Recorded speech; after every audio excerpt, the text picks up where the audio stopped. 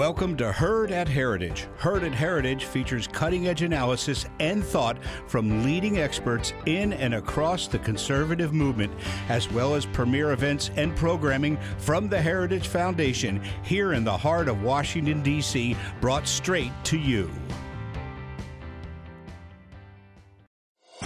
Thank you for listening to this Heritage Foundation event.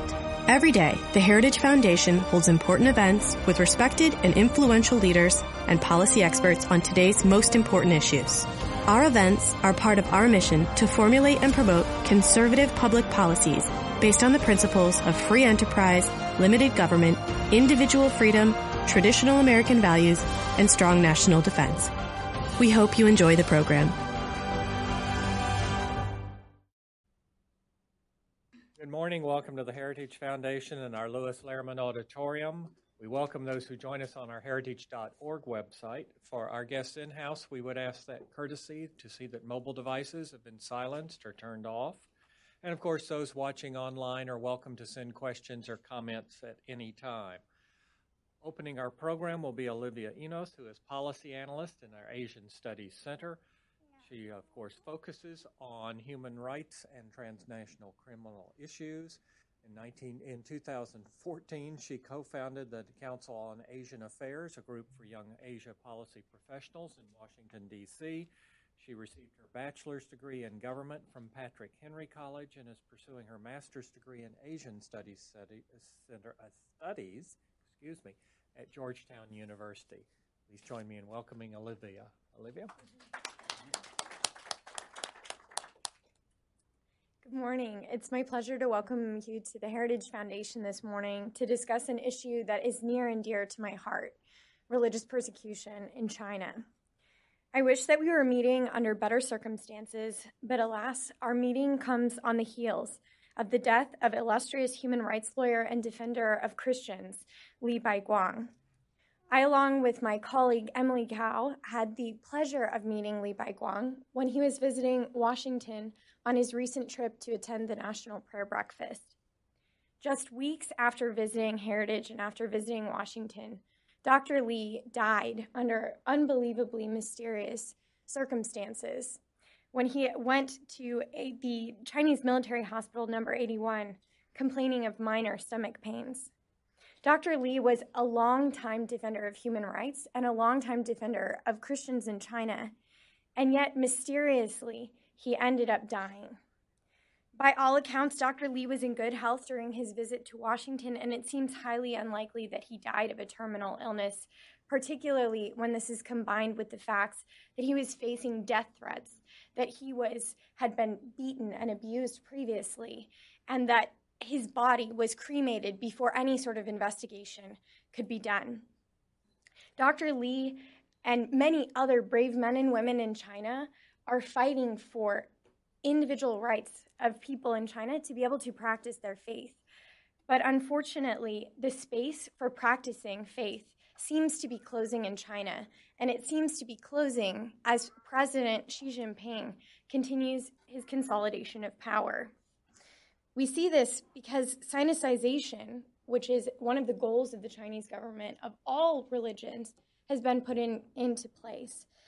And we've seen that on October 2017 at the 19th Party Congress, there is now Xi Jinping thought, which was written into the Chinese Constitution, and now term limits have been removed on President Xi's ability to continue to maintain power. I know we're at the Heritage Foundation, but I wanted to say that there's a groundbreaking report that was published by Freedom House just a few months ago that highlights several key trends in increasing religious persecution in China. First, it noted that the CCP is expanding control over religious leaders and places of worship. Second, it highlighted that authorities are engaging in, quote, thought reform and re-education. Third, penalties for disobeying religious restrictions are becoming harsher, and in cases like Li Baiguang, even deadly. And fourth, Chinese authorities are resorting to economic punishment, commodification, and exploitation of believers of all faith. Some examples of this include torn down crosses. It includes imprisoned pastors, the demolition of the Gold Lampstand Church, making the Bible illegal and forbidding children under the age of 18 from receiving religious education. But it's not just Christians that are affected. Uyghurs are affected too. The Chinese government continues to collectivize them, bulldoze their homes, and even invade their privacy by collecting DNA, fingerprints, and other forms of biometric data. Today, we will hear from Li Aijie, who will tell us about the story of her husband, Zhang Haitong, who is currently sentenced to prison for his defense of Uyghurs. Li and her son fled to the U.S. seeking freedom, and we're going to hear her story today. Also, Bob has brought along with him, and you can collect these on your way out, journals talking about religious persecution. He can give a little bit more details exactly about what that is. But real people in China are suffering, and we're going to hear firsthand what exactly that's like to practice your faith in China. And the Trump administration has communicated its desire to protect and preserve religious freedom for people of all faiths. So it's time for the U.S. and for the international community to call out China for its violations of religious freedom. It's now my pleasure to introduce our speakers. We'll first have testimony from Li Aijie, who will tell us more about her own story. And then we will hear from Doug Robeson. Doug is the chairman of the board of China Aid. He is the president of EXL Petroleum. He is a 1979 graduate from Texas Tech University with a BA degree in Business Administration, and he received his JD from Texas Tech University School of Law and is licensed by the State Bar of Texas. He, along with David Feeble and Michael LaMonica, formed EXL Petroleum LP in August 2005. It is now my pleasure to welcome our speakers to give their remarks. Thank you.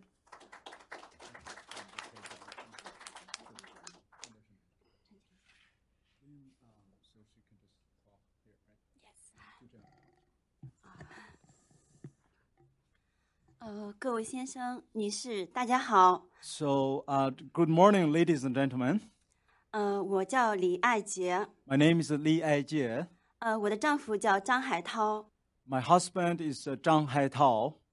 他因为在网上发表了69条微信 205条推文 Because he sent 69 pieces of WeChat messages and 205 pieces of Twitter messages. 对中国共产党提出了一些批评性的意见 And critical of the Chinese Communist Party. 就被新疆当局以煽动颠覆国家政权罪和为境外刺探就被新疆当局以煽动颠覆国家政权罪判处有期徒刑15年 My husband was sentenced to the 15 years for the first charge of subversion of state power. 以及拍摄了新疆乌鲁木齐街头看到的一些警力巡控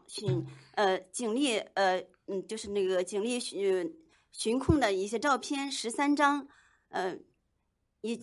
或者让他先没事以及拍摄了新疆乌鲁木齐街头看到的一些警力巡控情况的一些照片13张 And then he was charged with the second charge because he took 13 pictures on the street of Urumqi, the capital of Xinjiang Uyghur Autonomous Region, showing the police surveillance effort on the street.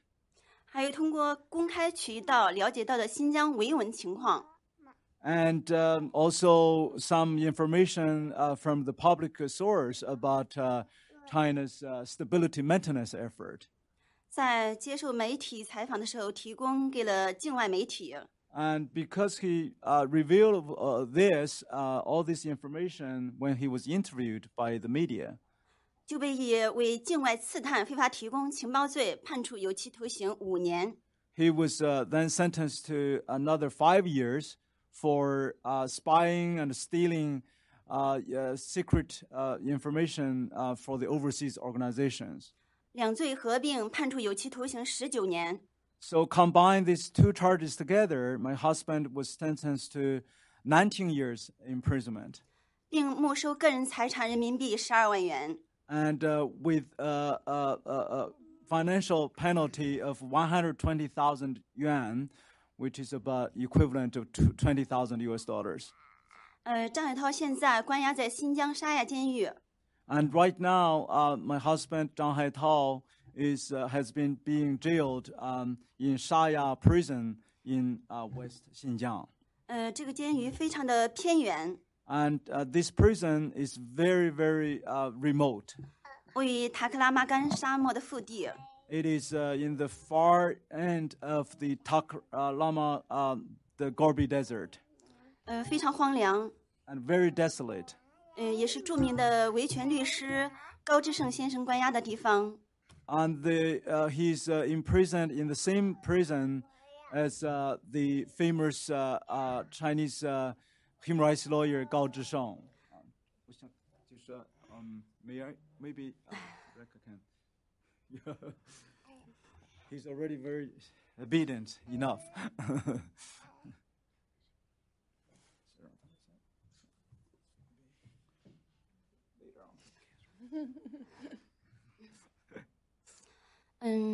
张海涛是2015年6月26号，他在外面做电信业务的时候被新疆的国保带走。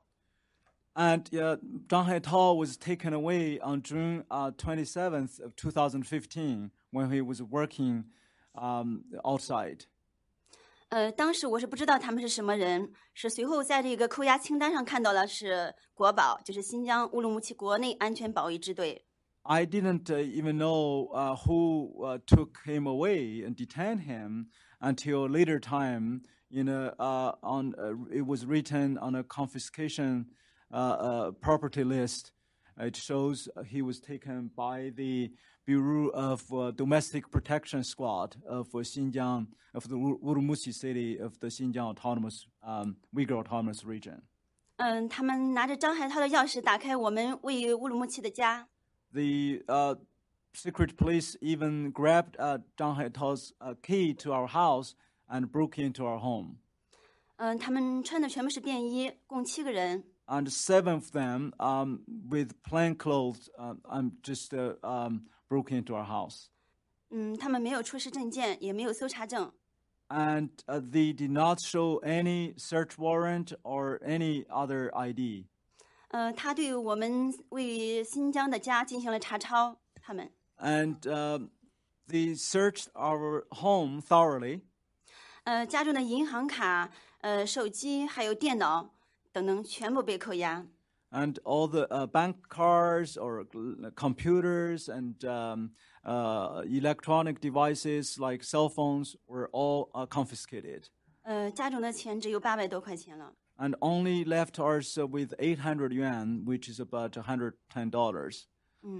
当时我刚刚怀孕3个多月。 I was just 3 months pregnancy. 查抄之后已是深夜。 And it was when the search happened, it was already late night. 当夜他们有强行带我到新疆一个就是中亚南路派出所，然后进行审讯。 Then I was even taken to the Zhengya Nanlu police station for further interrogation at the same night. 当时我是饿得又恶心又呕吐的。 And I was so hungry and sick even throughout. 但是他们完全不顾这些。 But nobody cared. 审讯到凌晨1点多。 Until 1 o'clock early morning, I was still interrogated. 然后才放我回去。 And then I was released.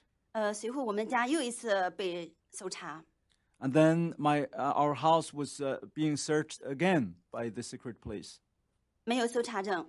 And again, no search warrant. 没有扣押清单。 And no confiscation item list provided. 又带走了很多的材料。 And despite they have confiscated and taken away a lot of materials from our home. 张海涛的一审是在2016年的1月18日开庭。 And the first trial of Zhang Haitao happened in January 18th, 2016. 当时就是辩论的非常的激烈，看着非常的正式。 And on the surface, in the court, the debate between the defendant and the Zhang Haitao's attorney were very heated. 其实当时我们是一审开庭的时候，儿子是刚刚满月。And that was the first, our son was just born for the first month. I mean, he was 1 month old. 当天天气非常的冷，冰天雪地。It was extremely cold with heavy snow and chilly. 我们把孩子带到法院，希望让爸爸看到。I brought our 1 month old baby, just try to let Zhang Haitao to take one look of our son. 在中午休庭的时候，我给那个法院的法官恳请法官。During the mid-noon recess time, I was begging the court judge. 我说：“你行行好，让张海涛看看他的儿子。” I told judge, I said, "Have mercy on us, and just to let Zhang Haitao to take one look of our son." 但是他们不同意。But it was denied. 然后就是张海涛的二审是在sorry， 有点紧张，不好意思。I was a little nervous. I'm sorry for that.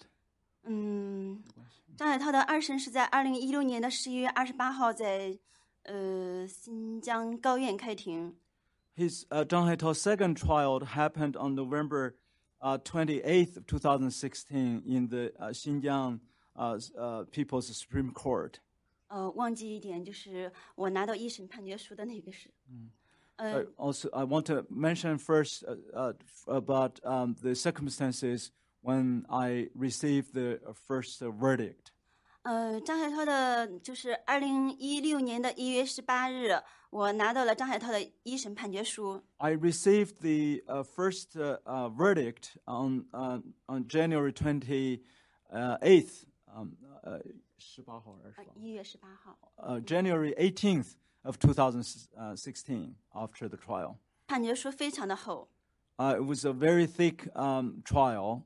我急速 verdict paper. 我急速的翻看着判决书。I just want to, pull to the last page to see the verdict. 终于看到了判决结果。And I finally saw the verdict. 当时我真的惊呆了。I was totally astonished. 我太震惊了。I was totally appalled. 悲伤、愤怒。And really sad and angry. 我大哭了起来。I just wept immediately, cried out. 我在法院我就说。In the court, right in the court, I said. 张海涛就在网上说几句话，你们就这样判他吗？ Only because he just spread and say a few words online, and you handed him such a heavy sentence? 你们有没有一点良心？ Do you still have any conscience? 我和我的儿子将来怎么办？ And how about our little baby son and myself in the future? 你们太无耻了。 So you're really shameless. 无耻还有一个底线，你们难道一点底线都没有吗？ Even there should be a bottom line of any shame. And do you have any bottom line? 当时这个法官叫王朝法官。That judge's name is called Judge Wang Chao.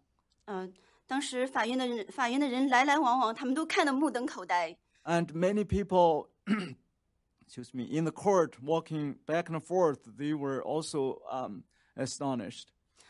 王朝法官他就急急地拉着我往外走。And then that Judge Wang Chao grabbed me and rushed me away. 他说：“你可以上诉啊，你可以上诉啊。” And he was even telling me, "Oh, you can make appeal. You can make further appeal." 我觉得这样的判决，我觉得太荒唐，太无耻，太没有人性，我无法形容。This verdict is just so foolish and stupid and shameless and beyond human humanity. 他当初的罪名是煽动民族仇恨、民族歧视罪。Because he was first charged, for the first time, well, he was charged in the beginning was inciting ethnic hatred. 当时他们是把我拉到派出所，然后让我签的这是一个拘留书。And initially, I was taken to the police station to sign this detention notice. 也没有给我拘留的这个清单这个单子。And I was not even given one paper about that detention. 随后他罪名又变更为寻衅滋事。Then the charge was changed to another one. It's picking quarrels and argument with others. 最后又高升为煽动颠覆国家政权罪，后以境外刺探非法提供情报罪。Then the third time, they changed the charge to the subversion of state power and spying and stealing national secret to overseas organizations. 难道这就像一场游戏吗？ Is it just a game? Just you can just change the names instantly. 就像过山车一样。It's like roller coaster. 然后我们提起了上诉。So we did make appeal. 张海涛的二审是经历了3次的延期。And for the second trial, actually, they delayed 3 times.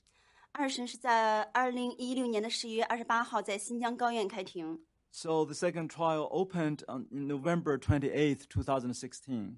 当时法院的门口聚集了很多的法警。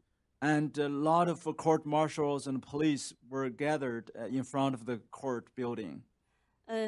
我当时是刘正清律师和张海涛，他们都没有任何的机会可以说话。And Zhang Haitao's lawyer, Liu Zhengqing, was not even able to speak a word with Zhang Haitao. 新疆高院就是他们只经历了短短的30分钟。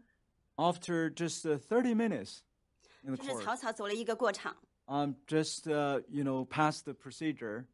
当庭宣判，维持原判，驳回上诉。And the second verdict was announced. The appeal was denied, and the original sentence was upheld. 随后我和儿子我们就回到了河南老家。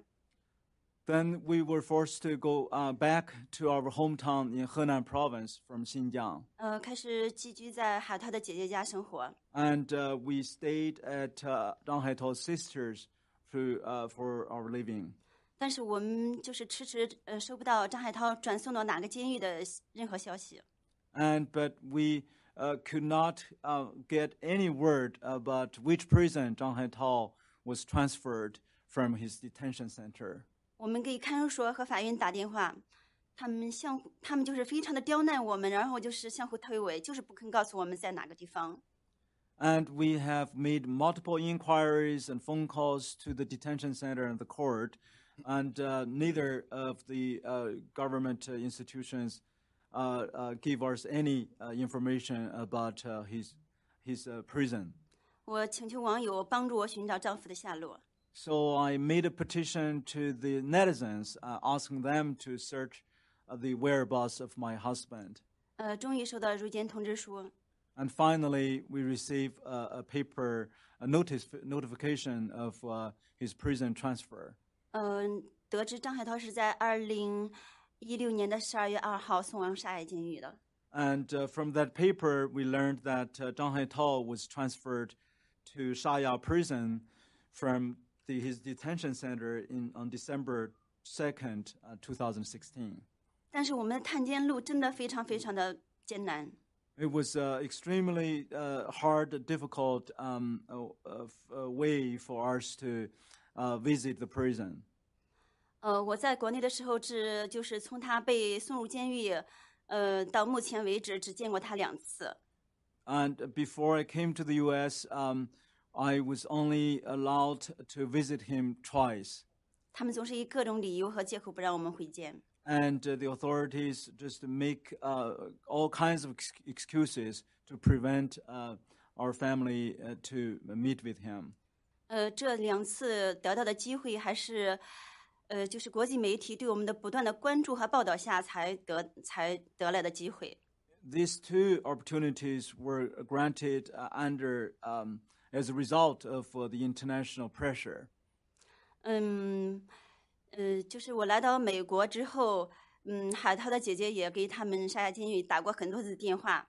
After I escaped to the U.S., Haitao's sister made a number of phone calls to the Shaya prison, 但是总是无人接听。 and nobody picked up the phone call.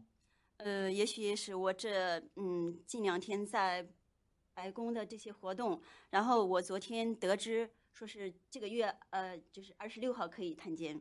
And I think because of my advocacy over appeal in Washington, D.C., including the White House in the past few days, and yesterday I learned the prison told the family they can arrange a visit on the April 26th of this month.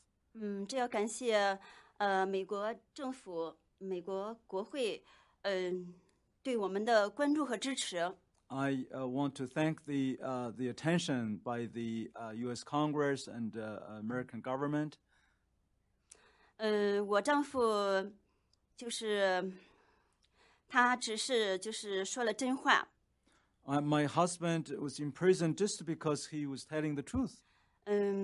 他只是就是他批评了中国，他对中国共产党提出的一些批评性的意见。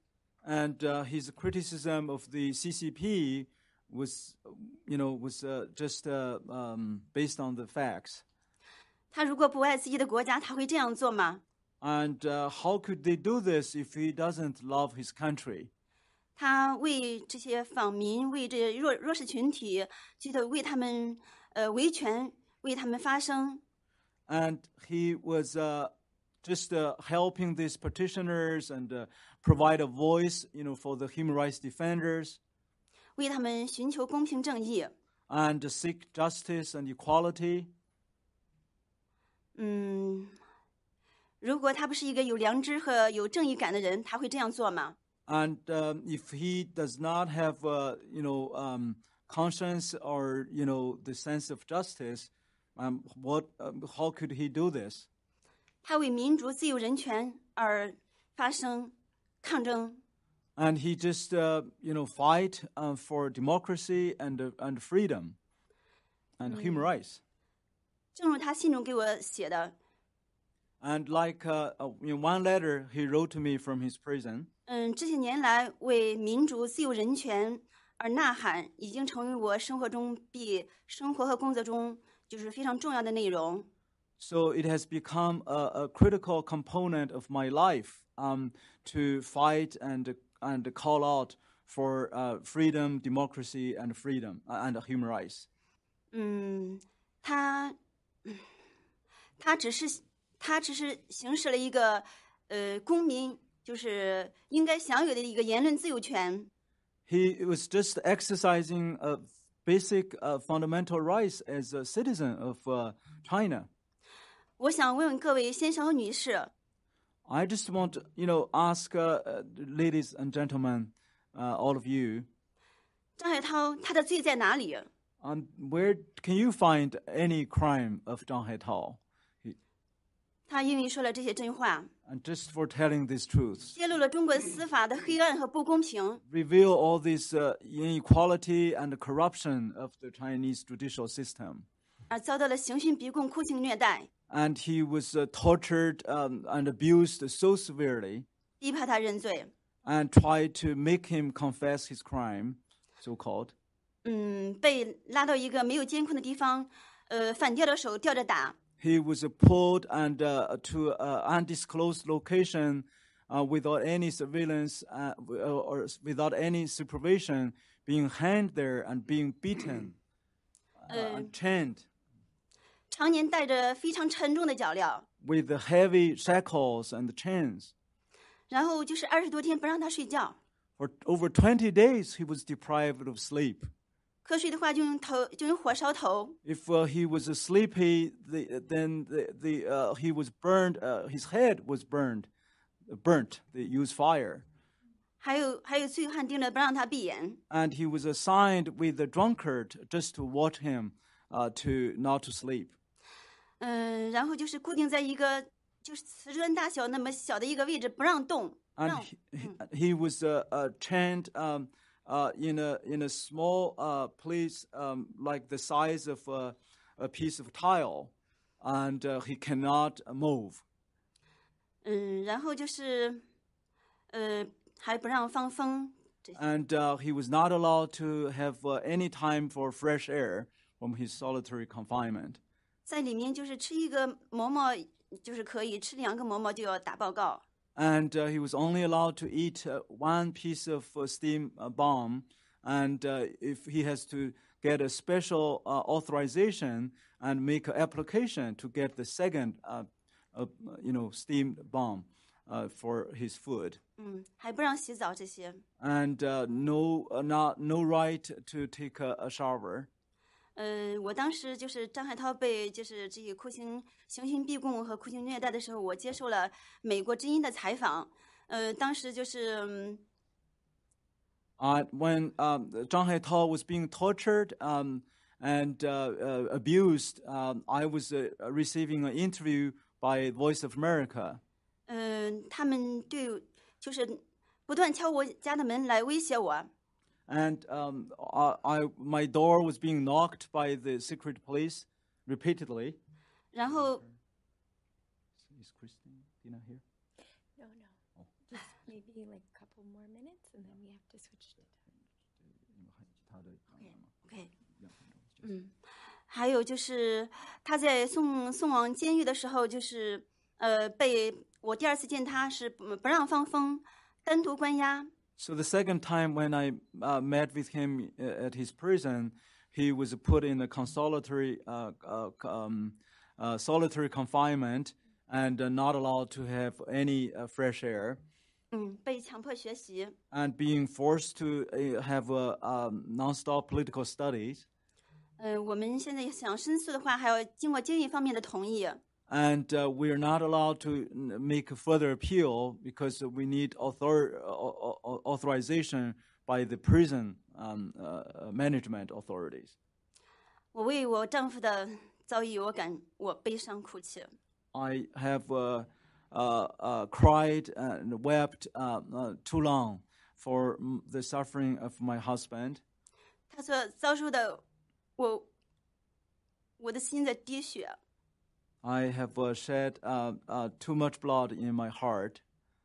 他是一个无辜的人。He's a purely innocent man. 他凭什么就被遭受这些刑讯逼供、酷刑虐待，以及被剥夺了自由？ For what he was rid of freedom, being tortured, and like this way. 我为我丈夫不断的就是呼吁发声。I just want to continue to speak up for my husband. 而且我要照顾我年幼的儿子。I have to take care of our young baby, a boy. 曾经就是在我儿子3、4个月的时候，孩子就没有奶水吃了，就是奶水就突然停掉了。And after my boy was born, for 3 months, and there's no milk anymore from me to our boy. 我也因为就是把就是监狱里面的一些黑暗、这些违法的情况曝光了出来。Just because I expose all this darkness and mistreatment of my husband. 然后在2017年的10月9日，我回到娘家时。October the 9th, 2017, when I returned to my own, by all my parents' home. 我的家人，他们要求我和张海涛断绝关系，重新嫁人。My family members all tried to force me to divorce Zhang Haitao and ask me to marry other person.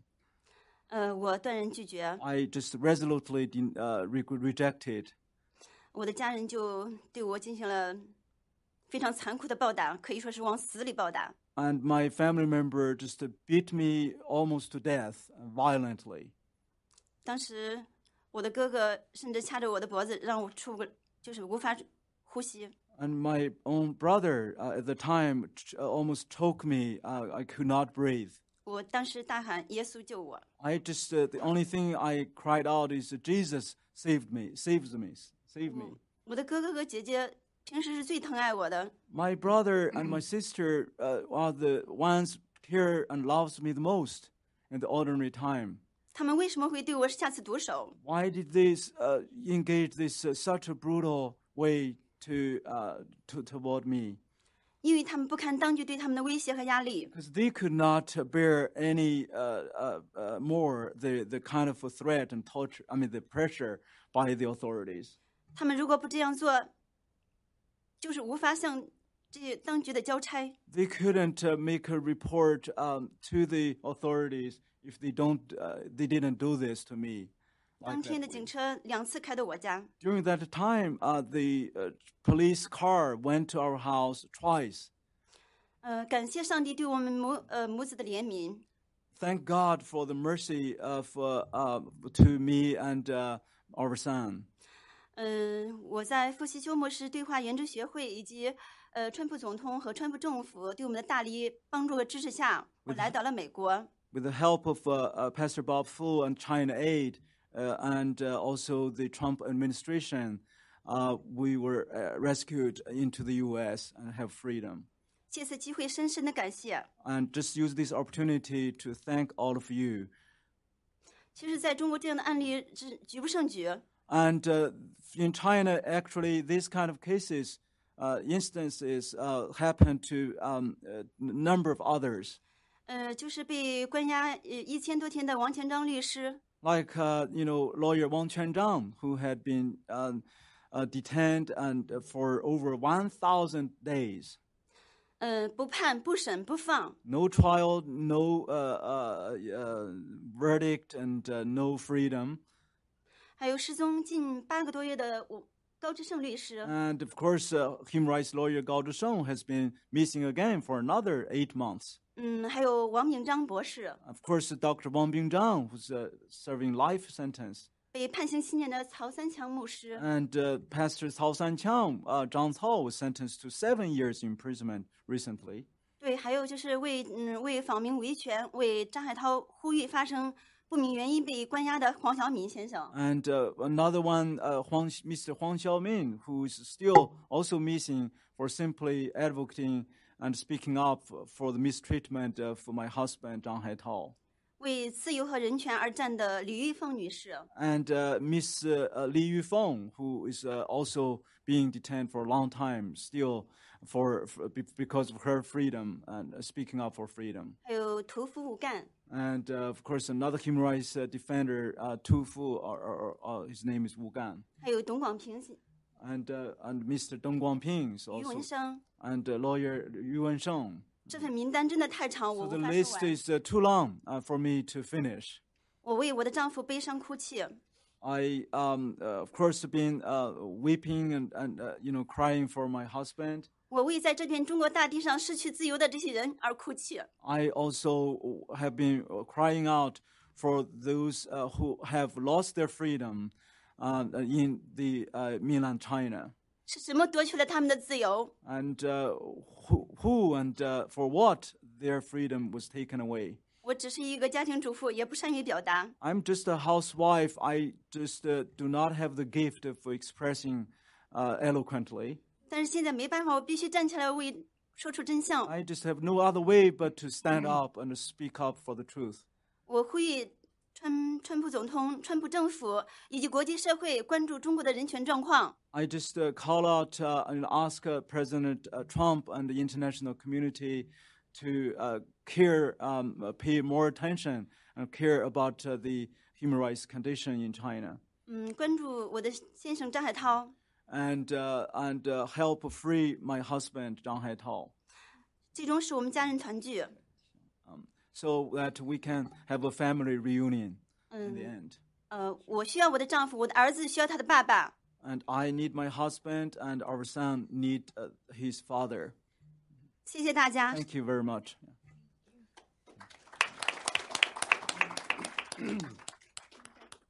Your remarks to about 10 minutes, so we have time to do Q&A. Sure, I'll do that. Yeah, I'll keep my remarks short. My name's Doug Robinson. I'm chairman of China Aid. I've been working with Bob Fu and China Aid since 2004. First trip into China was able to visit with Li Baiwang as I was visiting with different attorneys who were prosecuting civil rights, human rights cases throughout China. Li Baiwang, of course, was forefront among those. Met with Li Baiwang again last year, and unfortunately he's not with us anymore, and that is not unfortunately, that's the usual situation. Most of the folks that I had met with early on, different attorneys and so forth that would come into the States to testify, many of those people are not around anymore, are in prison. The level of persecution that is going on in China has escalated rapidly. Just in the short time that I've been working, since 2004, it's self-evident. There was a dramatic increase of persecution beginning in 2008.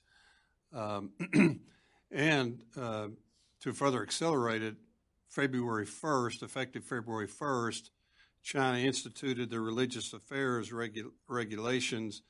I have an oil and gas exploration and production company in Texas. We drill for oil and gas. We're a very heavily regulated industry.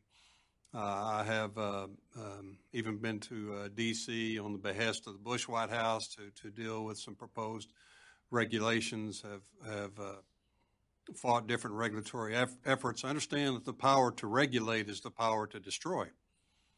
And the concern is with the regulations that have been enacted February 1st, we have only seen the tip of the iceberg that is going to occur in China in an attempt to effectively not just regulate but eliminate any form of religious freedom or practice in China except that meets the means and is convenient to the goals of the CPC.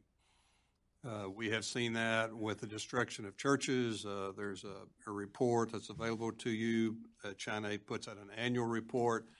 There is also available to you specific information regarding different articles regarding the Religious Law Regulation Act that is currently in place. It is very comprehensive what the Chinese government has enacted. Every form of religious practice, religious professionals, religious assets, religious meetings, religious sites are all subject to comprehensive control and approval, pre-approval by the Chinese government. The regulations are not just limited to Christians. Churches and Christian groups, the underground church, even the Three Self Church, is now receiving an unprecedented amount of persecution, elimination. Perhaps some of the most egregious that we're seeing are against the Uyghurs, the Muslim populations in China. Recent reports have been issued anywhere from 500,000 to 1 million Uyghurs in the past several months have been detained, disappeared into what is called study camps, re-education camps.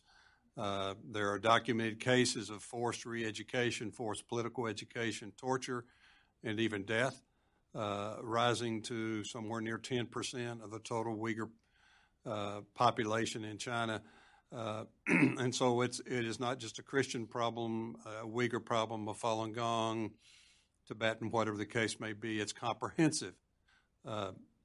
President Xi, perhaps Emperor Xi would be a proper title at this point, has indicated very clearly in past statements that the intention is to bring all religion into conformity with the CPC's view of the world. In fact, the Religious Affairs Regulation states that they will increase the level of legalification to fit in with socialist society.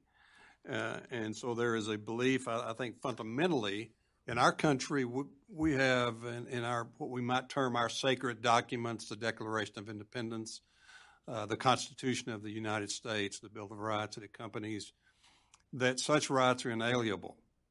They're given by God. They're not granted by government. And the burden of government to take away or limit or prohibit or regulate the practice of those rights, the foremost of which is religious freedom, the preponderance of evidence against the government's ability to do that is almost overwhelming. Unfortunately, in China, the assumption is exactly the reverse, that all rights, all freedoms, all privileges emanate from the government, and the government may dole those out as they wish or take them back or regulate. And so it's a completely different attitude, although the Regulation for Religious Freedom states in its opening article, in Article 36 of the Chinese Constitution, states that there is freedom of religious belief, that the government cannot compel people to believe or not to believe. We see that in practice that is not the case, and you can certainly draw a distinction between religious belief and religious practice. And so I would encourage you to pick up this material.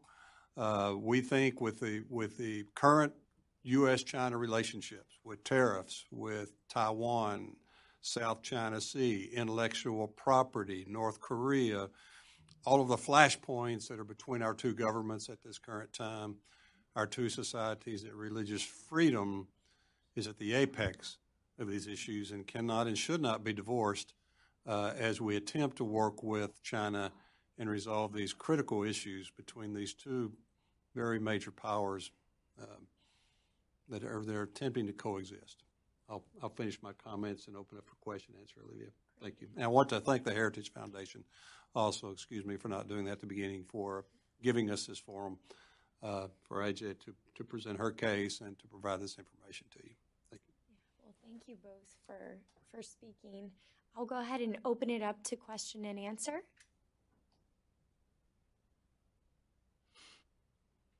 I'll start by asking the first question so people have a little time to think. From both of your perspectives, I know you both said the Trump administration has really prioritized promotion of religious freedom. What do you think would be the most useful step that either Congress or the administration could take to really help serve people of all faiths in China? Want me to comment? That's great.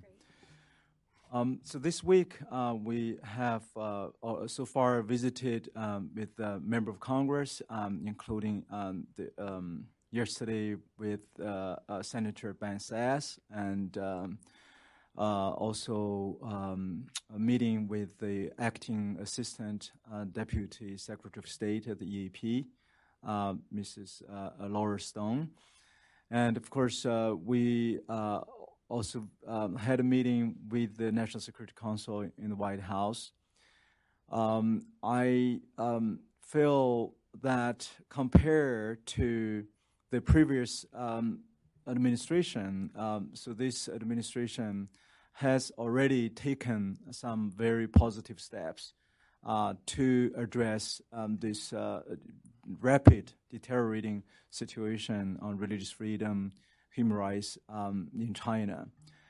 But I think a lot of work can and should be done to further these freedom agendas, including, I think, as I expressed actually in the White House this week to the senior official in the National Security Council, I said, President Trump, Vice President Pence should take very concrete steps, such as to invite those family of prisoners of conscience from China to the White House and to have a public meeting with them. I think, Ms. Li Yejie and, lawyer Gao Zhisheng's wife, and there are quite a number of these family members, their children,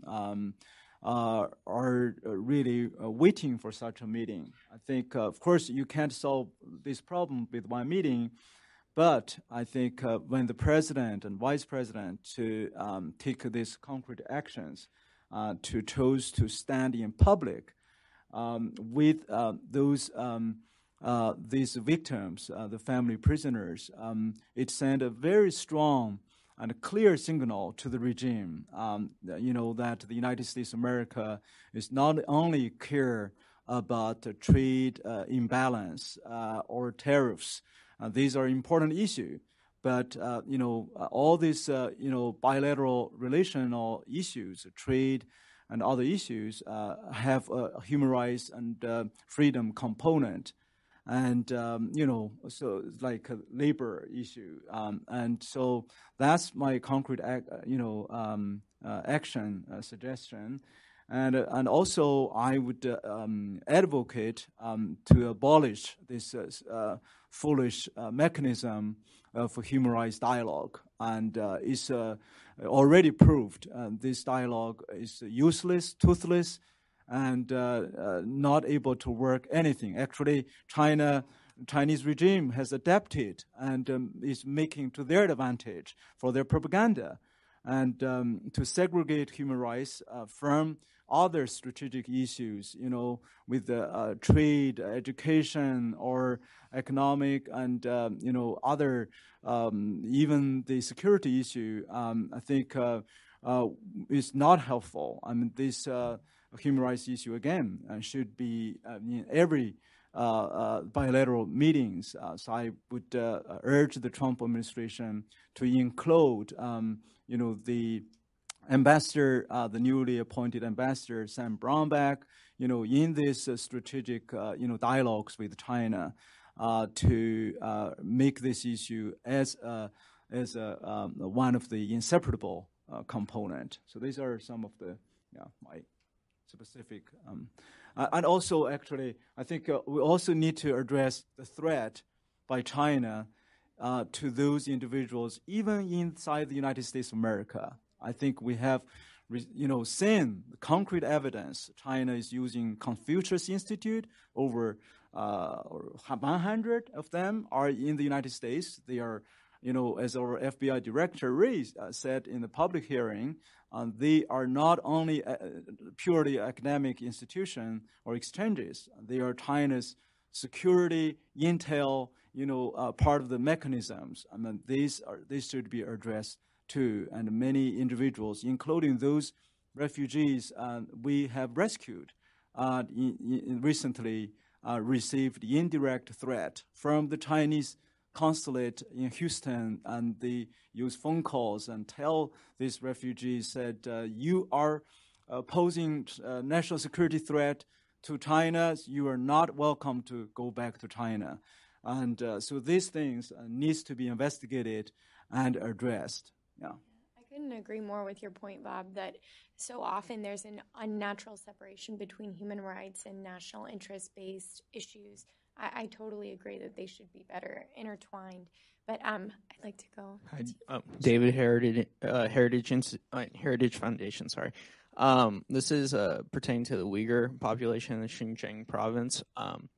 There's more news about the Xinjiang province being used as a testing ground for facial recognition and DNA swabs by the government. And my question is, there seems to be sort of a vice clamping down on religious freedom, but I was wondering whether this was sort of pushing some of the Uyghurs towards religious extremism. I know that the Uyghurs generally practice very moderate form of Islam, but I was wondering whether there's kind of a backlash in this regard.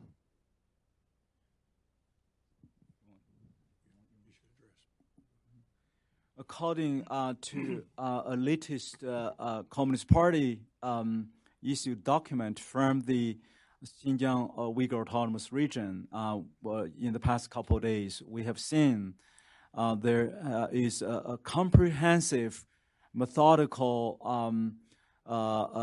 campaign directed. According to the document, it was instructed and credited directly from President Xi Jinping, and concretely instructed by the current Party Secretary Chen Quanguo from Xinjiang Uyghur Autonomous Region. It's a 5-year plan. It started just April of this year, just this month. And according to this plan, the Xinjiang Autonomous Region, every cadre, every civil servant, government, Communist Party official is required and mandated to force themselves to stay in every household of Uyghur families from 2 to 5 days every month. Every month. So every 15 days the rotation, And the tasks of these officials to stay into the Uyghur families, including forced study of Mandarin Chinese language. So every month they have to make sure these Uyghurs have to study at least 500 Chinese characters. And they are required to detail like their whereabouts and how their brain, their like they call mind transformation process is being done, and whether on the cell phone communication, any so-called extremism, or even Uyghur language, kind of religious messages, so in this, if they found there is any tendency or something, then immediately sent to this what Doug mentioned, study camp, 学习中心, or the mind transformation center. It's gulag. I mean, to put it very frankly, it's those Uyghurs we have seen. There's many of them were forced to even to eat the porks, for Muslims to eat porks.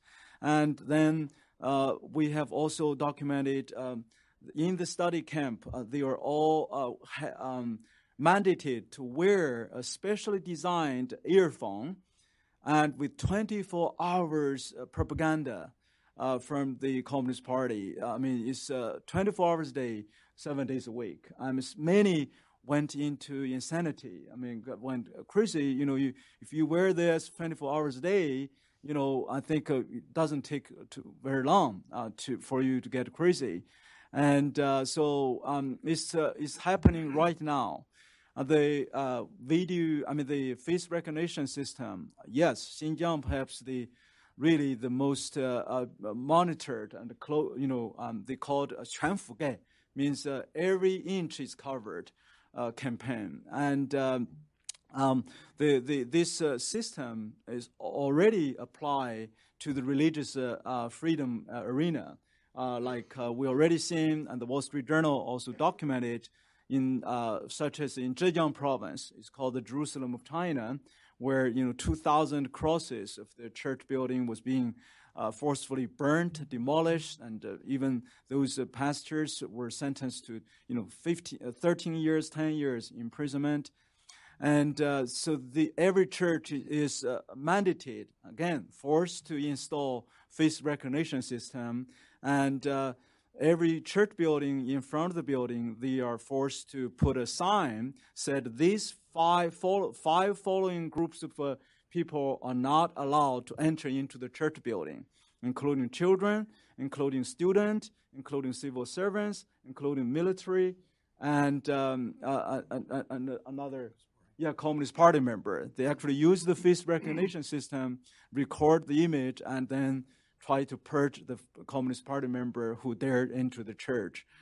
So these are really happening. So that's why I think this is right now is only getting worse and worse, and it's a crisis. I think I personally think what's happening in Xinjiang to the Uyghur people already constitute a ethnic cleansing. I think it demands an international kind of independent investigation. Thank you. We will take more question and answer after Christina gives her remarks. But for now, I just wanted to highlight how incredibly brave it is for Lee Aizhe to come here and to speak today, and to thank her for speaking, and also to thank Doug. If you could please join me in thanking our panelists.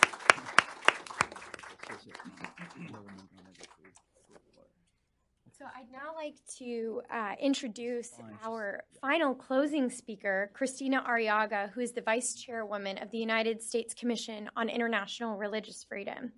For over 20 years, Arriaga has worked on the defense of religious freedom internationally and domestically as advisor to the United States delegation to the United Nations Human Rights Commission, an appointee to the U.S. Civil Rights Commission, and the executive director of Beckett Law, a U.S.-based public interest law firm that defends the free expression of all religious traditions. While at Beckett, she launched the only religious liberty clinic in the United States at Stanford Law School. Arriaga is also a sought-after speaker on religious freedom, on the intersection of religious freedom and women's rights and human rights in Cuba. She has also been the recipient of the 2017 Museum's Free Speech Award. She also received her master's degree from Georgetown University, where she graduated magna cum laude. Please join me now in inviting Cristina Arriaga to the stage.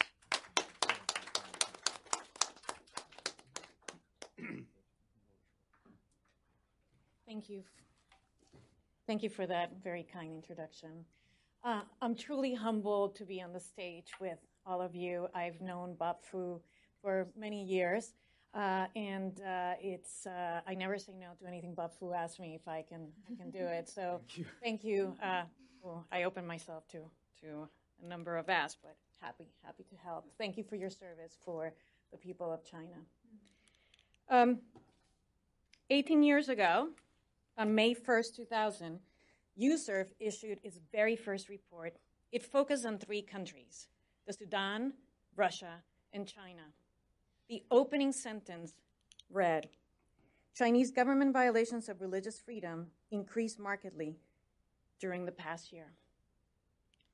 Regrettably, that sentence is as relevant today as it was 20 years ago.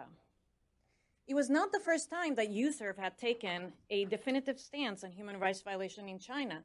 In fact, the year before, in 1999, it had recommended to the Department of State that China be included in a CPC list, countries of particular concern, for a systemic, ongoing, and egregious human rights violation. China deservedly remains on that list today. Indeed, you have heard this morning about the ongoing worsening situation for everyone in China.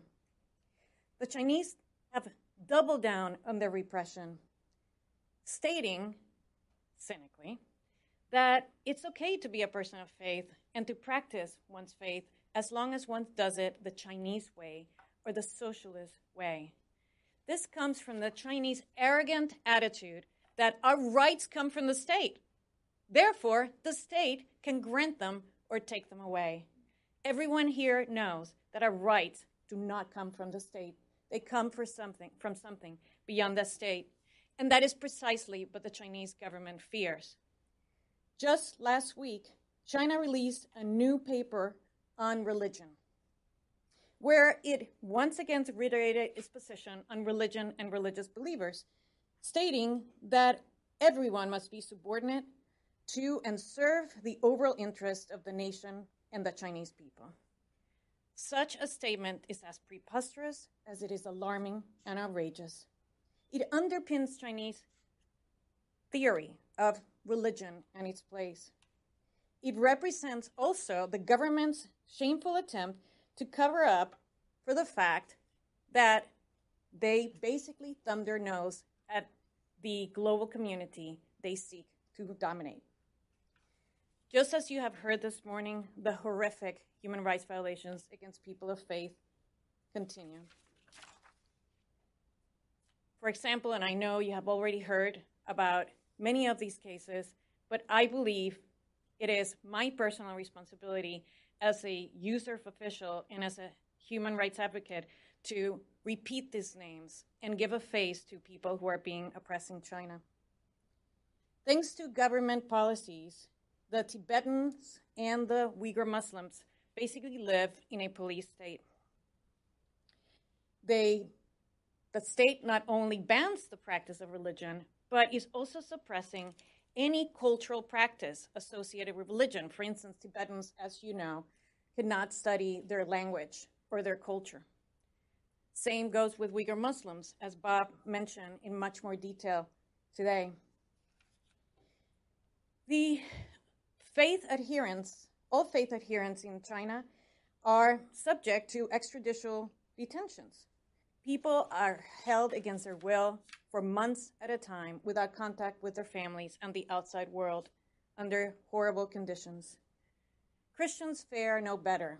As was mentioned earlier, earlier this year, the Golden Lampstand Church was demolished.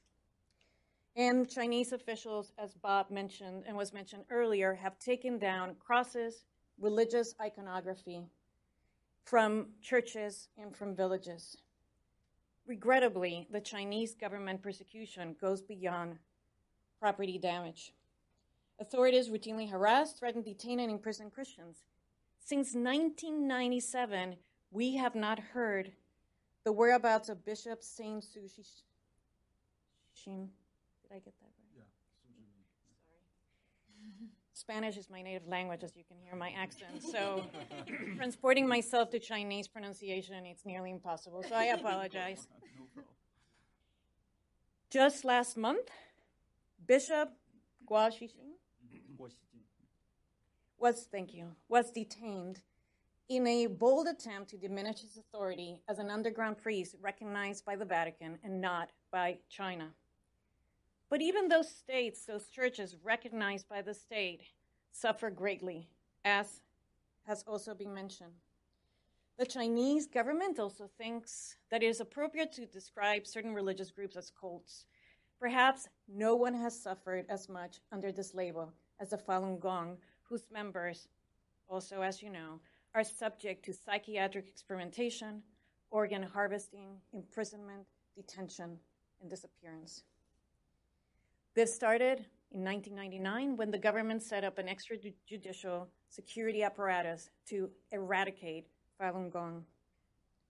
As if targeting religious adherents, authorities, and practitioners were not enough, the Chinese government also targets anyone who defends people's right to freedom of religion and belief, including lawyers and human rights advocates.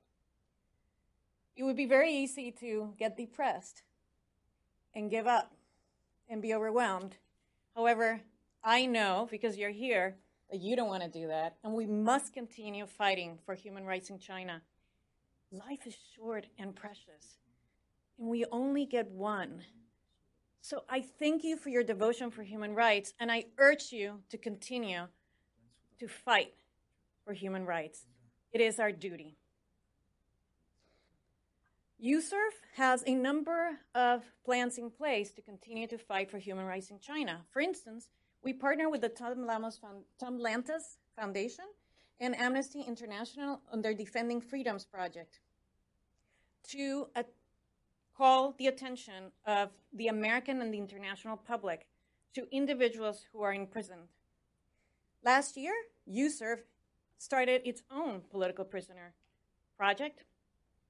We call it the Religious Prisoners of Conscience Project. My colleague, Vice Chairwoman Sandra Jolly, has adopted Uyghur Muslim Gulmira Emin, and she will continue to say Gulmira's name whenever she advocates for human rights in public. The first Tibetan Buddhist ever to be appointed to the commission, my colleague, Commissioner Tenzin Dorji, has adopted the Panchen Lama and has made the same vow for advocacy. Furthermore, there are ways that the U.S. government can help, and some of them were mentioned earlier, but I urge you to continue pushing the U.S. government not to put corporate business and profits ahead of the rights of human rights in China. First, the State Department must continue to designate China as a country of particular concern. Second, the government should not allow the children of people in China who are torturing faith observers to come to the United States to go shopping for Christmas in New York. We must be attentive to the people we allow to enter in this country. We should deny visas under the International Religious Freedom Act and the Global Magnitsky Act. We should freeze assets under the Global Magnitsky Act, and we should continue to add names to the Treasury Department specially designated nationals list. A lot of businesses in the United States do business with China. We must call their attention to the implications of their actions in other countries. We should also call for the unconditional release of all religious prisoners, including Uyghur Gulmira Emin and the Panchen Lama. And the executive branch should send delegations to China that focus on human rights, are not embarrassed to say the names of those Chinese who are held in prison. It's outrageous when Americans go to China and they fail to recognize the human rights situation there because of their business interests.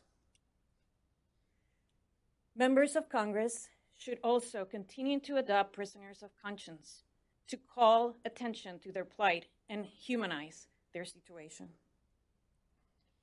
As I close, I would like to say that the government of China, for all of its interest in improving its economy and its business affairs around the world, has failed to see that repressing its people is counter to economic improvement of their situation. We at USERF know that at the intersection of human rights violations and religious freedom violation and economic interests, there is a direct relationship between both, and we must continue to remind China that it's in their self-interest to respect people's consciences. Finally, as a personal note, I'm Cuban American. As I mentioned earlier, the people of Cuba have often suffered greatly also under the communist regime there, and I commit myself to continue to raise these issues in China as my life in this professional world of human rights advocacy continues. Let's remember to tell China, and I thank Heritage Foundation and Ms. Enos particularly for this, let's continue to tell China that we are watching. Thank you. Yeah, of course. Yes. So we're going to now open it up for Q&A again. Yes, gentleman in the back. Edwin Mora with Breitbart News. Can you talk about the state of the Christian community in China, whether it's growing given the conditions, and whether the president of China considers Christians a threat specifically? To everyone. Oh, to everyone. Bob, you want to start? Oh, me? Okay. Well, first of all, and I failed to do this at the beginning, Tina Mufford, who is that beautiful blonde woman in the third row, is our China expert at USERF, and I encourage all of you to talk to her afterwards about the nitty-gritty and the details. A lot of things have happened in the last few months that are very troubling for the future of Christianity in China. There has been the issue between the Vatican and Chinese authorities. That remains, in our view, unresolved, and we do not know exactly what the repercussions will be. But the situation for Christians there is dire. We are unsure about the numbers. Tina, do you want to add something to the numbers? We're unsure about the numbers and whether there's a decrease or increase, but one thing we know for sure is that the persecution for Christians has doubled in intensity. I just Thank you, Christina.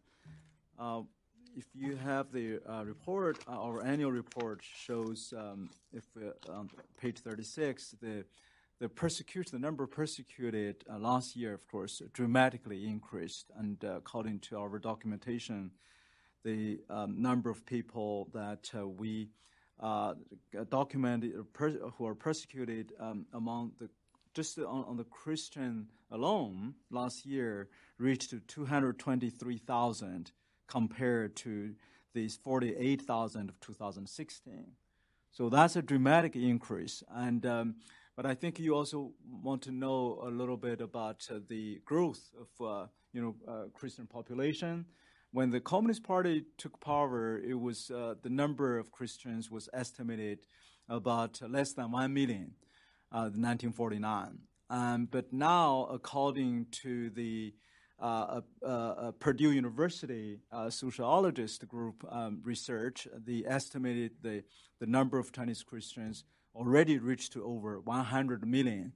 And they projected by 2030, the number will reach to at least 224 million.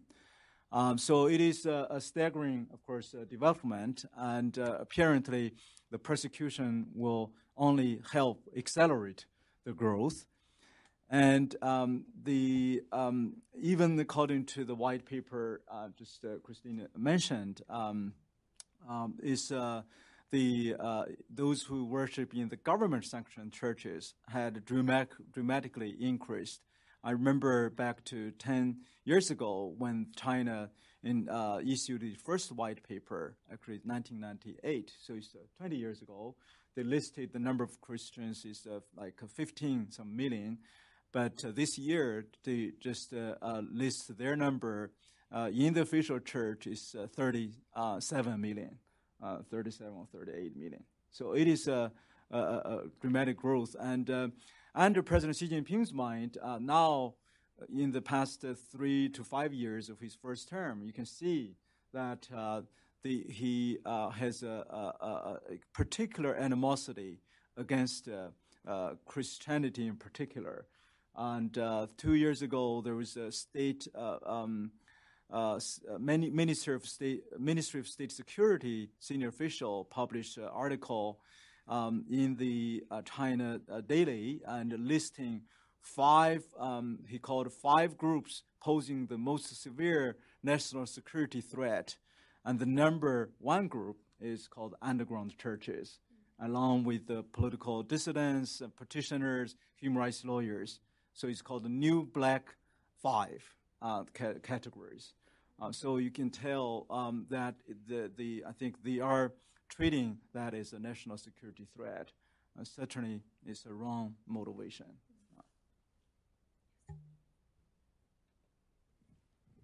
Hello, my name is Nathaniel. I'm an intern here at the Heritage Foundation.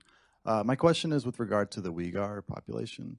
I was wondering what the response, or if there has been a response from majority Muslim countries in advocating for their religious brethren in China. Not that we know of. Is it okay? Yeah, sure.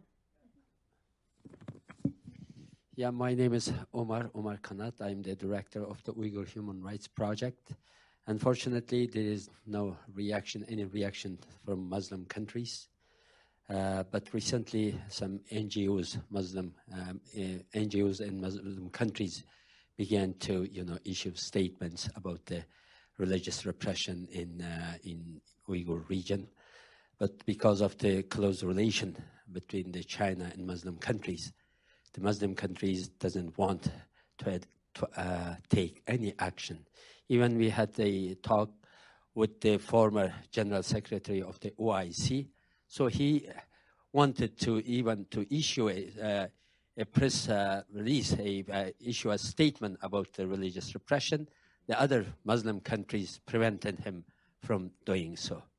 So it's very unfortunate. Even Uyghur activists, including me, cannot travel to many of the Muslim countries. Thank you. Thank you. But of course, the religious repression, they know everything. It is, China is not hiding now that they are repressing the Uyghurs. They are, as Bob Fu, indicated, they are, issuing directives, instructions, how they should deal with these Uyghurs, to the regional government, regional party offices. But they are not hiding. So everybody knows. It is very well documented. Now, as Mr. Robinson indicated, there are about 800 to 1 million people are in detention centers, including children, elderly, women, men.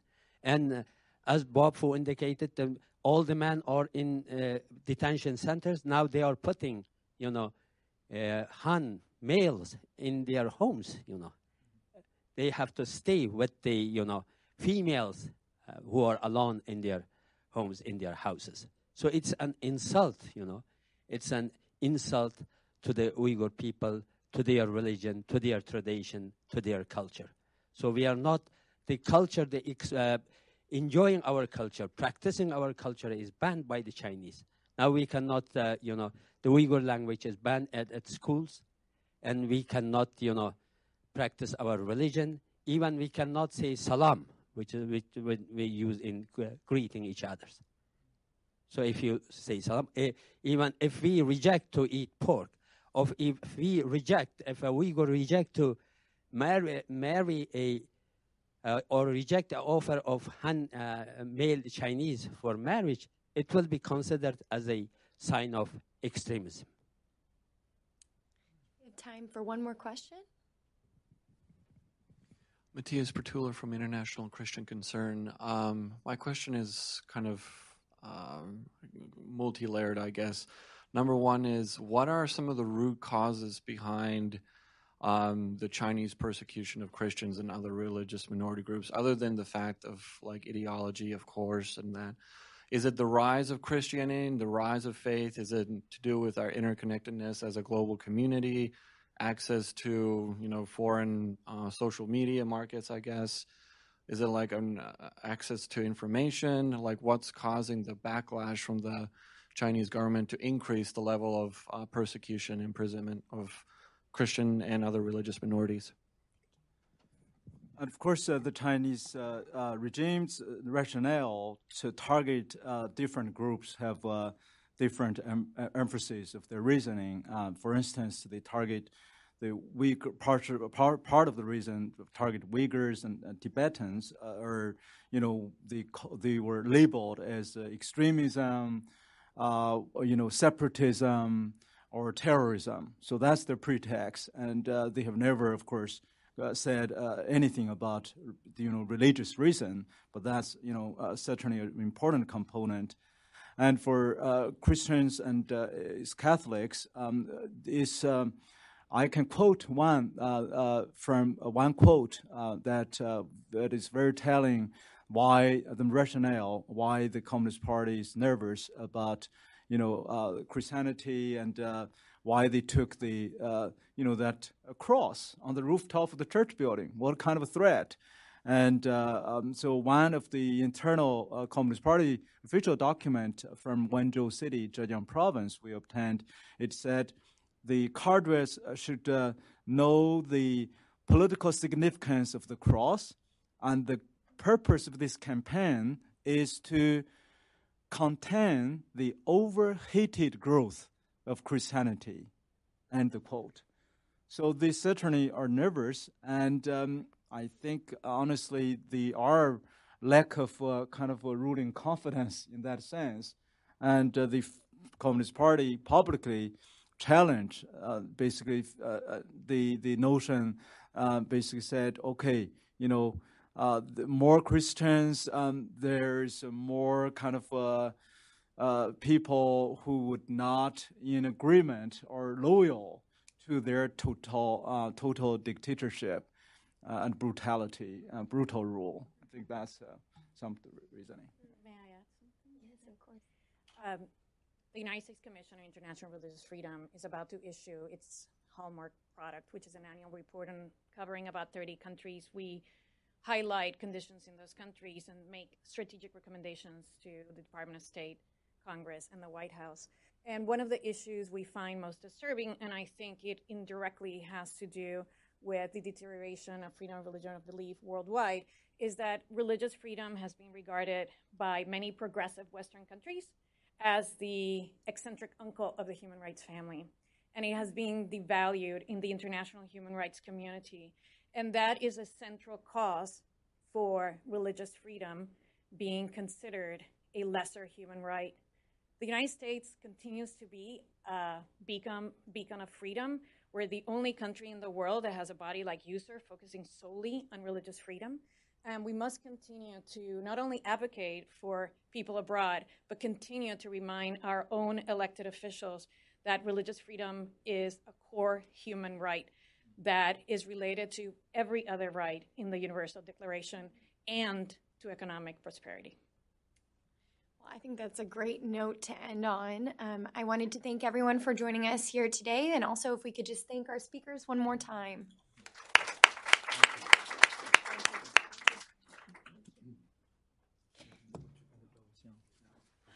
Have a picture. Oh, yeah.